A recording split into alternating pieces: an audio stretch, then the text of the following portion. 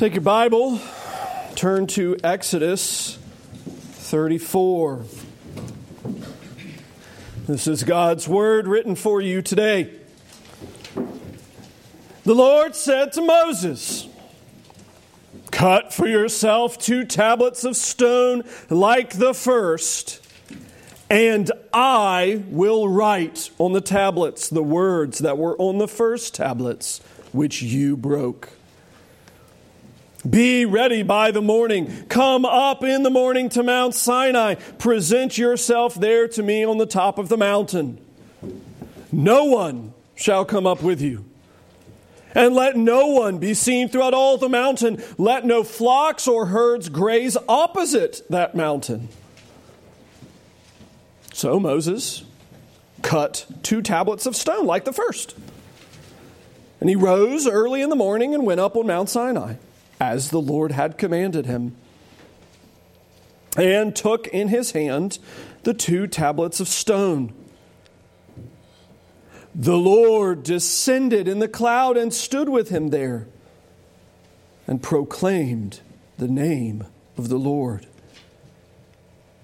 The Lord passed before him and proclaimed, the Lord, a God merciful and gracious, slow to anger, abounding in steadfast love and faithfulness, keeping steadfast love for thousands, forgiving iniquity and transgression and sin, but who will by no means clear the guilty, visiting the iniquity of the fathers on the children and the children's children to the 3rd and the 4th generation.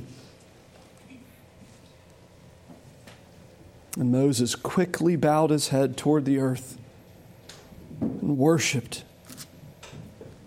And he said, "If I have now found favor in your sight, O Lord, please let the Lord go in the midst of us.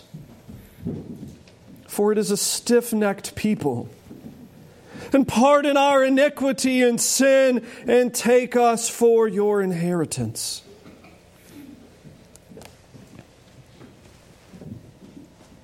And he said, "Behold, I am making a covenant. Before all your people I will do marvels, such as have not been created in all earth or in any nation.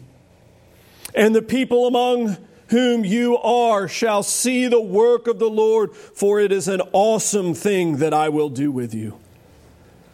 Observe what I command you this day. Behold, I will drive out before you the Amorites, the Canaanites, the Hittites, the Perizzites, the Hivites, the Jebusites. Take care, lest you make a covenant with the inhabitants of the land to which you go, lest it become a snare in your midst. You shall tear down their altars, break their pillars, and cut down their asherim, for you shall worship no other God, for the Lord, whose name is jealous, is a jealous God. Lest you make a covenant with the inhabitants of the land, and when they whore after their gods and sacrifice to their gods, and you are invited, you eat of his sacrifice. And you take of their daughters for your sons, and their daughters whore after their gods, and make your sons whore after their gods. You shall not make for yourself any gods of cast metal. You shall keep the feast of unleavened bread. 7 days you shall eat unleavened bread as I commanded you, at the time appointed in the month Abib. For in the month of Abib you came out of Egypt. All that open the womb are mine, all your male livestock, the firstborn of cow and sheep, the firstborn of a donkey, you shall redeem with a lamb.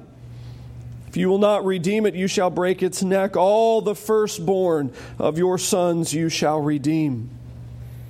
None shall appear before me empty-handed. 6 days you shall work, but on the 7th day you shall rest. In plowing time and in harvest you shall rest. You shall observe the feast of weeks, the first fruits of wheat harvest, and the feast of ingathering at the year's end. 3 times in the year shall all your males appear before the Lord God, the God of Israel. For I will cast out nations before you and enlarge your borders. No one shall covet your land when you go up to appear before the Lord your God 3 times in a year. You shall not offer the blood of my sacrifice with anything leavened, or let the sacrifice of the feast of the Passover remain until the morning. The best of the first fruits of your ground you shall bring to the house of the Lord your God. You shall not boil a young goat in its mother's milk. And the Lord said to Moses, write these words, for in accordance with these words I have made a covenant with you and with Israel. So he was there with the Lord 40 days and 40 nights. He neither ate bread nor drank water. And he wrote on the tablets the words of the covenant, the 10 Commandments. When Moses came down from Mount Sinai with the 2 tablets of the testimony in his hand as he came down from the mountain, Moses did not know that the skin of his face shone because he had been talking with God. Aaron and all the people of Israel saw Moses, and behold, the skin of his face shone. And they were afraid to come near him. But Moses called to them, and Aaron and all the leaders of the congregation returned to him. And Moses talked with them. Afterward, all the people of Israel came near, and he commanded them all the Lord had spoken with him in Mount Sinai. And when Moses had finished speaking with them, he put a veil over his face. Whenever Moses went in before the Lord to speak with him, he would remove the veil until he came out. And when he came out and told the people of Israel what he was commanded, the people of Israel would see the face of Moses, that the skin of Moses' face was shining, and that Moses would put the veil over his face again until he went in to speak with him. Let's ask God's blessing upon his word. Father, we do thank you for your truth. It is the same yesterday, today, and forever, for you are the same yesterday, today, and forever. Give life and light to our hearts, we ask, for Christ's sake. Amen.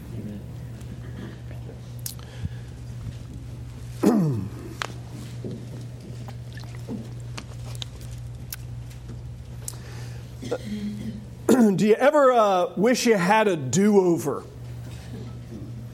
You chuckle because, yeah, you know that, right? That moment where you said the thing and you're like, no, I wish I hadn't said that. I want to do that over. Can we rewind time about 9 seconds to whatever that previous sentence was? Or that time where you're talking to somebody you know and love, you've known them for decades, and you just can't get their name. It just comes out the wrong way. And you commit to it strongly so that it's like you're fully confident in the wrong name. You're, I wish I could do that over. Ugh. Or maybe it's that moment where you drop something, in the kitchen and it just explodes. I'm actually convinced the difference between many sitcoms and normal day life is the fact that we get angry too quickly.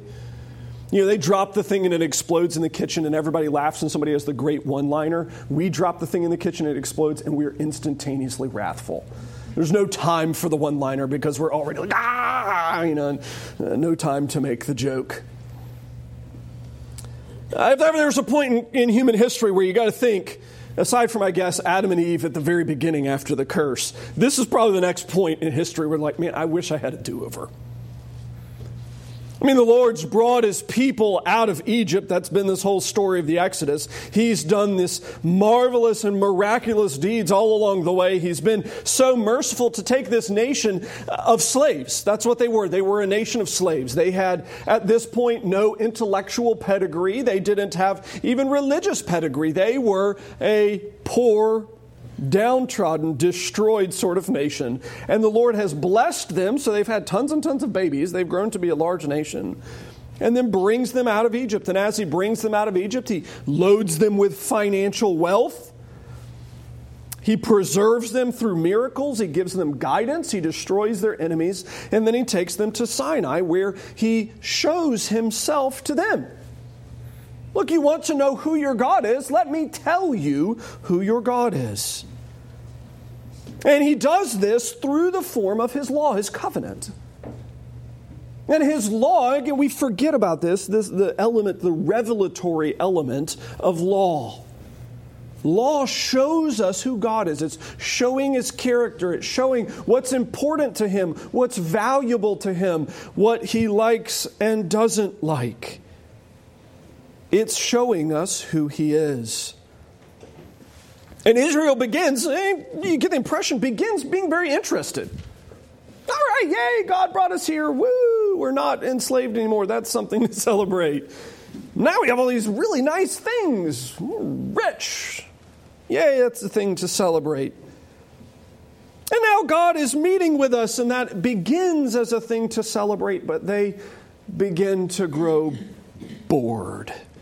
Moses is gone for quite a while. He's up on top of the mountain, and in the previous sets of chapters here, while he was on top of the mountain getting more of God's law, that's when they immediately violate the biggies.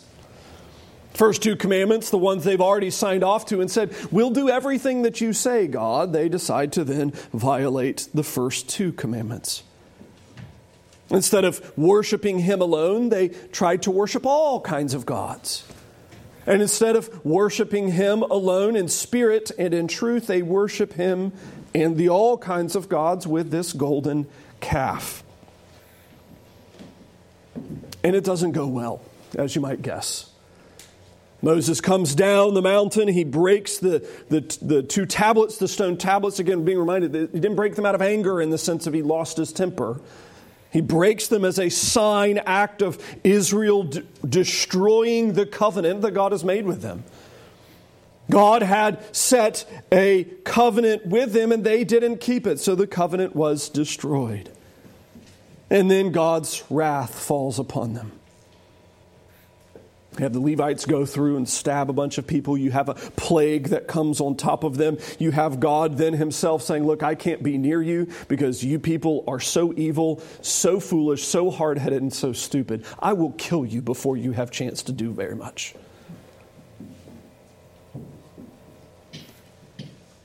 Until we get to chapter 34. And you have to think again, I love thinking about Moses' kind of emotional map through this whole process. At what point did he go, that didn't go so well. That's not gone well. At what point after he came down off the mountain did it, get a chance for him to kind of sit and process and go, man, I wish they had done that differently.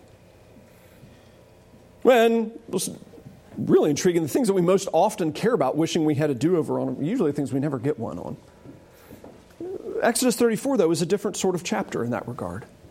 Here you've had Israel be evil. You've had Israel violate God's law. And then yet here God is giving, in essence, a do-over.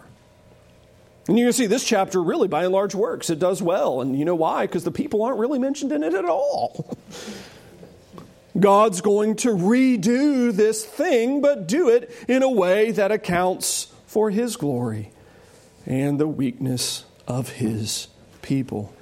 It has three movements we're going to look at, 1 through 9, 10 through 28, and then 29 through following. It's how it's broken up in ESV, but it is how the passage actually naturally reads.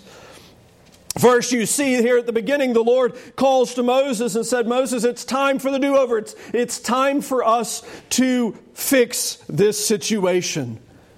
God himself commands him, the covenant is going to be remade. You have already broken the tablets once. It is time for you to make new ones.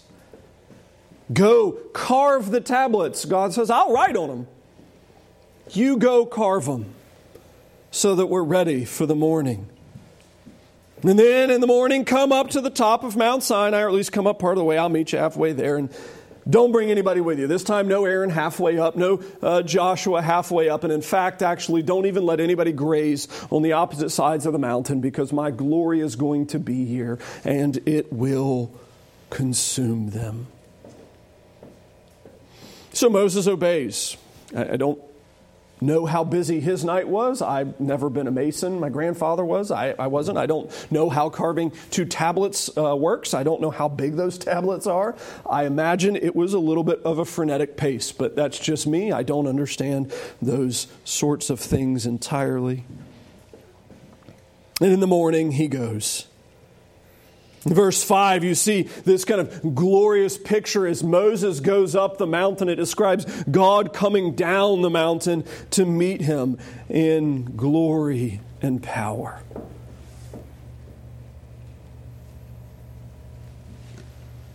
And this would be the big question, is what's going to happen when they meet?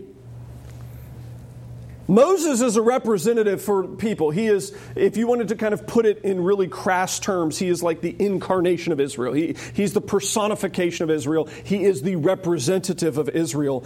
And at this point, Israel's track record is terrible. I mean, it's atrocious. It's genuinely bad.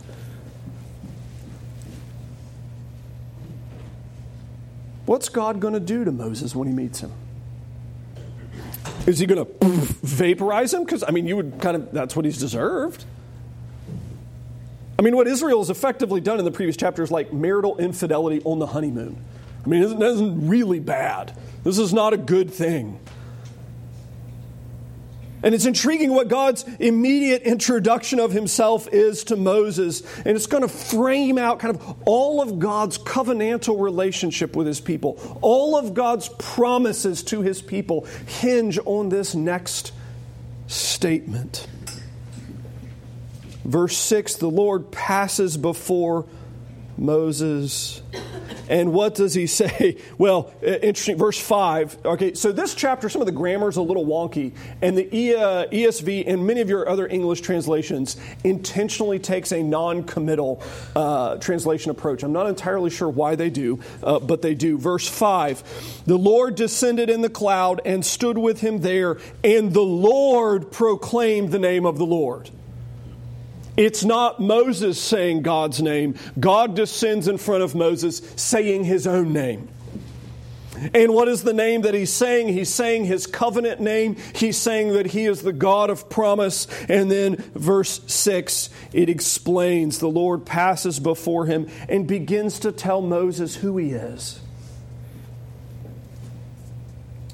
The foundation of all of God's relationship with his people. The Lord, that's that covenant name.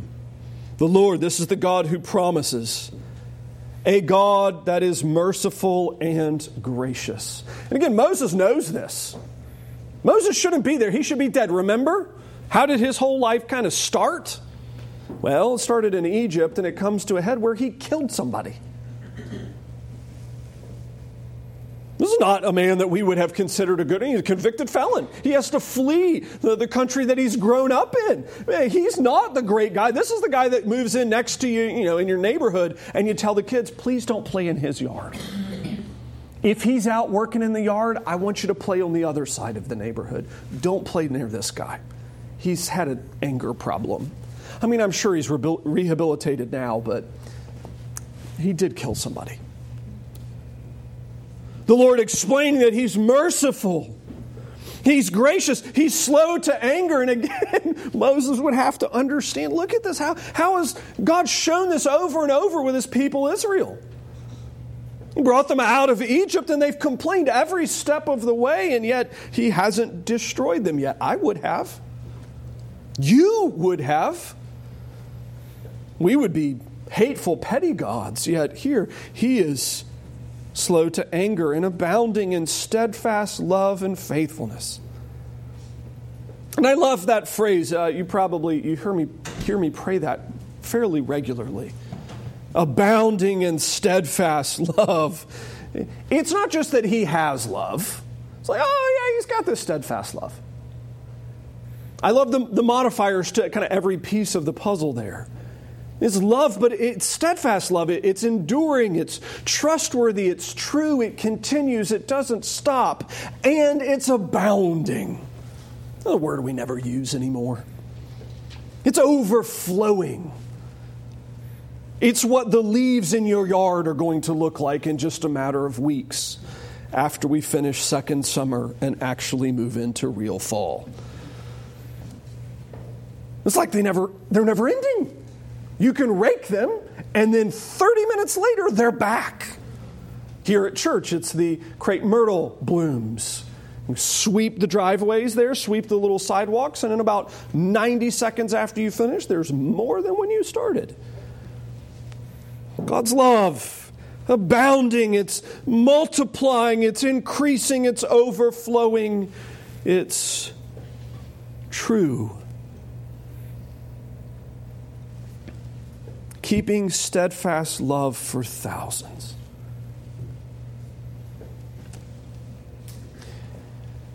For many of us, this is an idea that doesn't entirely resonate with us as much because for some of us, our families aren't Christians in the past. Some of us were first-generation Christians or maybe second-generation Christians. I'm second-generation. It'd be intriguing, though, for them to think about this idea of the Lord's faithfulness through the generations because of when the promises started that they're relying on. That covenant with Abram at the time, in Genesis 12, then in Genesis 15, how God promised so many years ago to one man that I will bless you and I will make you this great nation and I will make your people be like the sand on the shore. I am abundant in my blessing to you. And then to see how that even works its way down to Egypt and now back out of Egypt, and you would be able to kind of tangibly look around and have the noise of this bustling city that's traveled with you and to be able to go, yeah, look, God has kept His promise.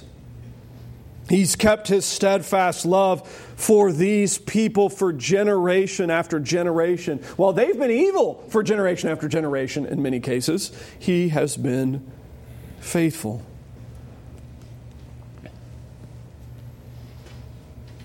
And if none of this has caught His ear yet, I mean, I know it has, obviously. You don't stand in God's presence and not listen.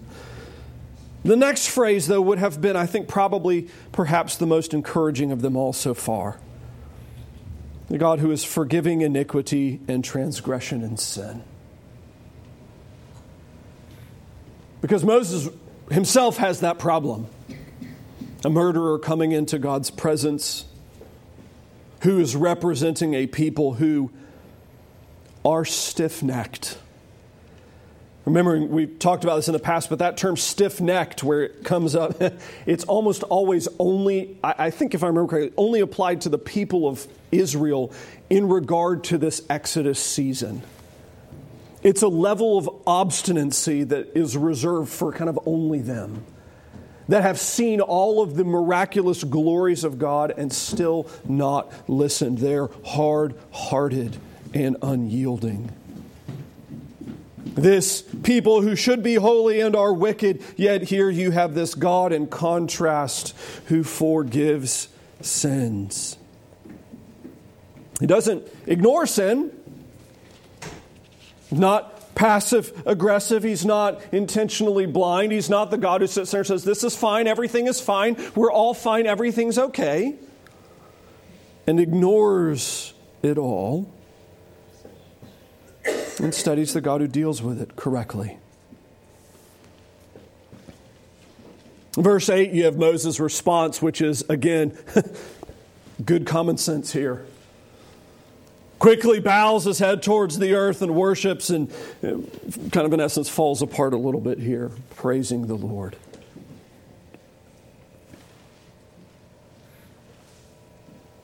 Until you get that next sentence, and this is a kind of a major turning point. It's intriguing in so many ways. And Moses says, if I have found favor in your sight now, O Lord, please let the Lord go in the midst of us, for it is a stiff-necked people, and pardon our iniquity and our sin, and take us for your inheritance. This is intriguing for a number of reasons. One is which he doesn't use God's covenant name here. Probably didn't catch that. The distinction in English is the all capitals versus the not all capitals, but he uses God's more generic name in this regard. Which is a bit of a surprise because in every other situation, normally Moses appeals to God as this promise-keeping God, that he has promised God's people, therefore keep your promises, O Lord. Here, though, I think is actually a greater appeal. It's not an appeal solely to God's promises, it's an appeal to God's greater character.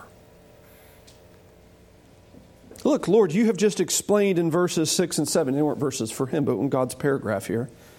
You've explained that you're slow to anger. You've told us that you're abounding in steadfast love. You've told us that you show your mercy to thousands of generations. You don't ignore sin, but that you are a merciful God. Will you now please demonstrate that in our midst?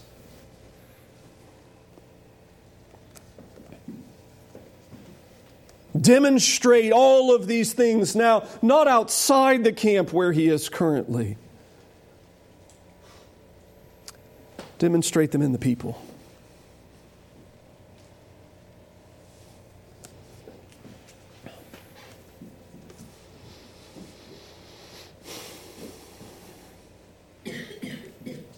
I suspect for many of us, again, and I don't mean to be overly critical toward those who've grown up in the church. I'm critical towards myself when I do that because that's my story. But for many of us who have grown up in the church or grown up in the Bible Belt or other places like that where Christianity is kind of part of the common language of the land, we too often see sin as a really small issue. And when we see sin as a really small issue, we see forgiveness as a really small issue. And when we see forgiveness as a really small issue, we see God as a really small person.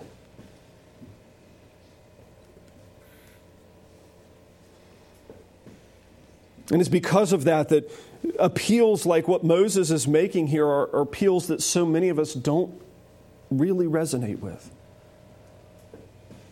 I mean, we never say it quite so crassly, but for us, so often it's, forgive me my sins, and in the back of my head, it's because I don't really do that. I mean, I'm not that bad of a person, and everybody else around me is terrible, and have you seen the drivers in the place where I live? They're atrocious. They need to not be forgiven. I deserve it. Let's move on.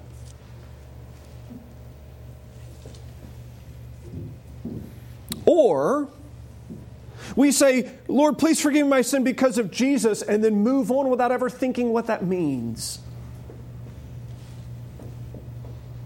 Why? Why should Jesus be a factor in forgiving my sins? Why should it matter? Why did anything that he do matter to me?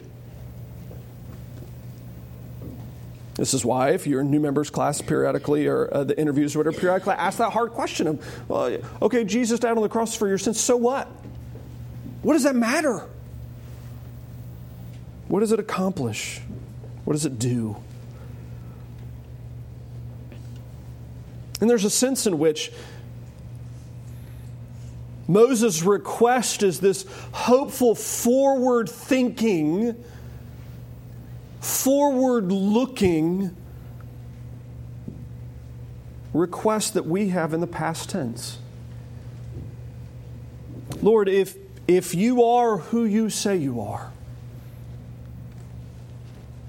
if you are the Lord of God, merciful and gracious, slow to anger and abounding in steadfast love and faithfulness, keeping steadfast love, if you are that God, please come be with your people.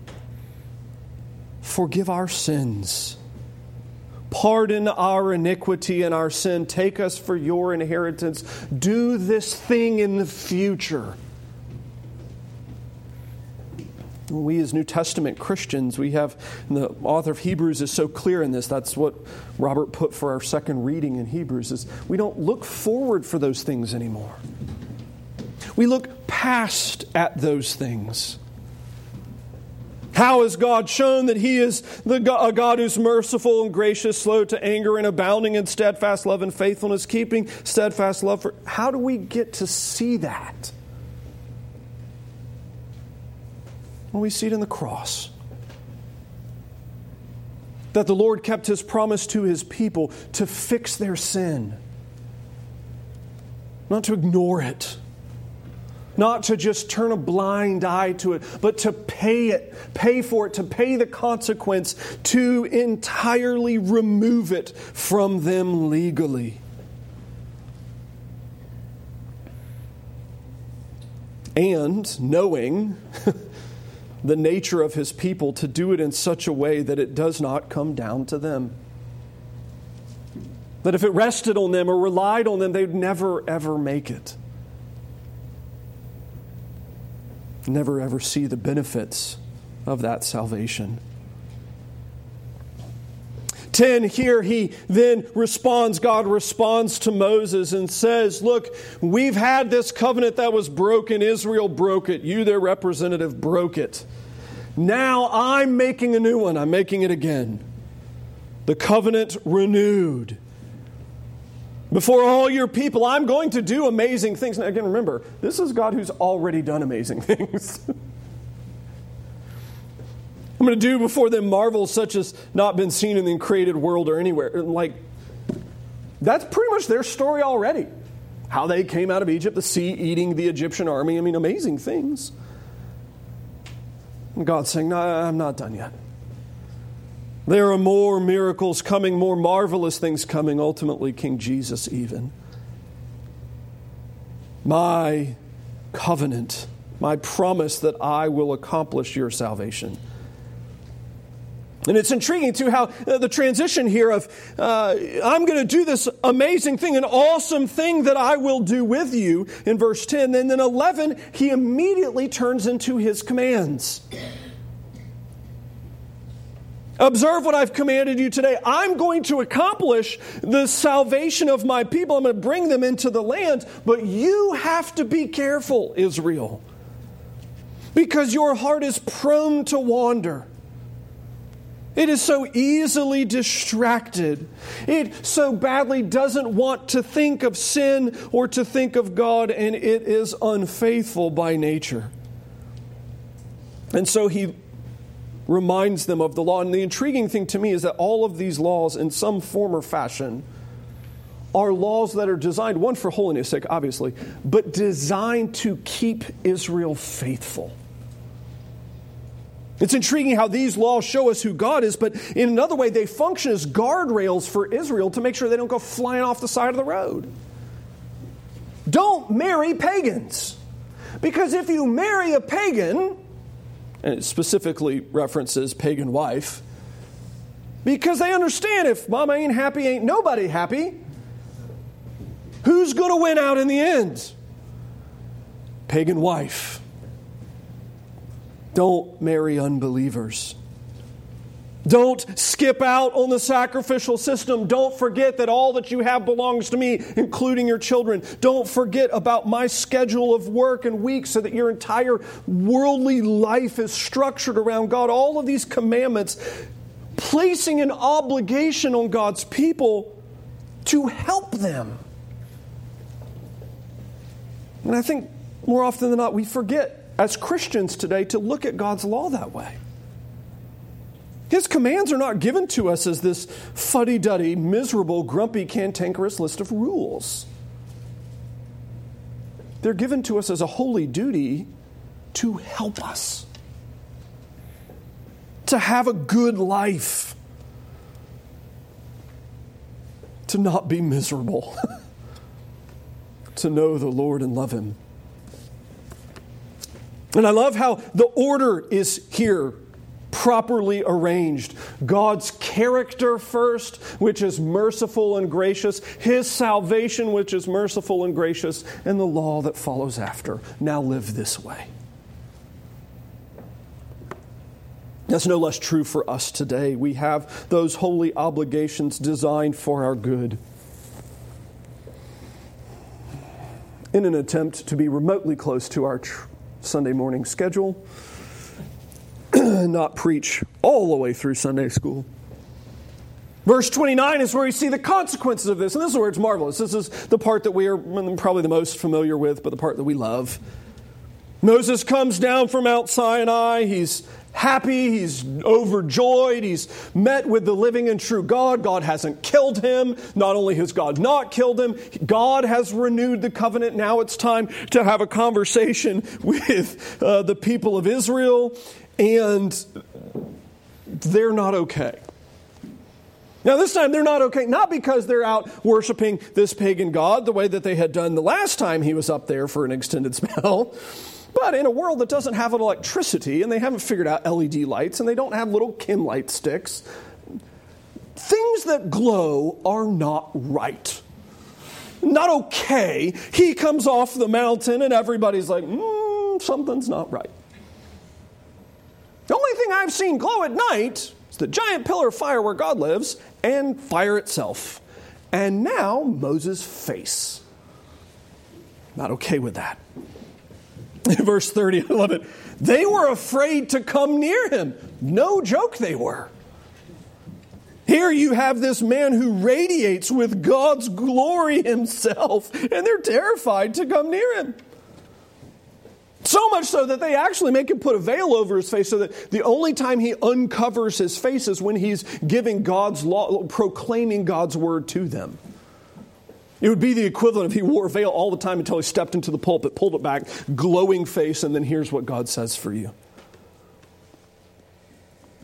Veil back, and then goes. I really find this one to be so encouraging, though, as to where this falls in light of the previous two sections. You see really so beautifully the plan of salvation laid out here.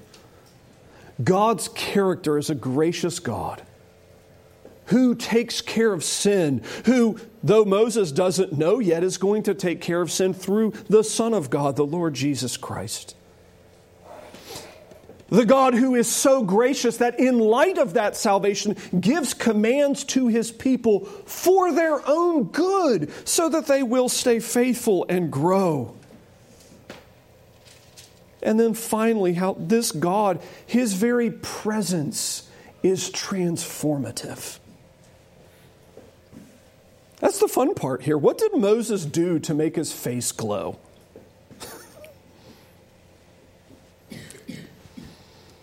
Well, previous section, verse 27, the Lord said, write these words in accordance with the things I've written. Well, Moses wrote some stuff down. He was there 40 days, 40 nights, didn't eat bread or drink water. And actually there, the he at the end, it's the wrong pronoun in the ESV. It's God wrote the tablets of this covenant. It's not Moses. Again, remember I said the pronouns are wacky here. God's the one who actually wrote on the Ten Commandments. Moses was just in the presence of God, and it reshaped him, it changed him, it actually made him glow with God's glory. And I would say for us in the room, if you're in God's presence, guess what? That happens to you too. And I really appreciate how God has worked in that regard. Can you think about, does Moses know his face is glowing when he gets off the mount? Had to have been the most amazing conversation. Aaron's like, nope. Moses is, like, what's going on? I know I've been gone for, over a month. Is my hair crazy? Is my beard weird? He doesn't know. Moses can't see God's glory on him, but his friends can. And I would just, for you tender-hearted souls in the room, remember that so often is the path of sanctification. You can't see God's glory in you, but we can. You can't see how God's changing you, but we can. You can't see how his glory radiates through your face, but we can. Don't be discouraged. All of it ends with this. So much of our lives, we do want a do-over. And I think so much of that oftentimes comes because we're afraid of consequences, or we love perfectionism, or it's just sheer embarrassment. But look at God's character there at the beginning. He is merciful and gracious, slow to anger and abounding in steadfast love. Maybe we need to think about that character just a bit more,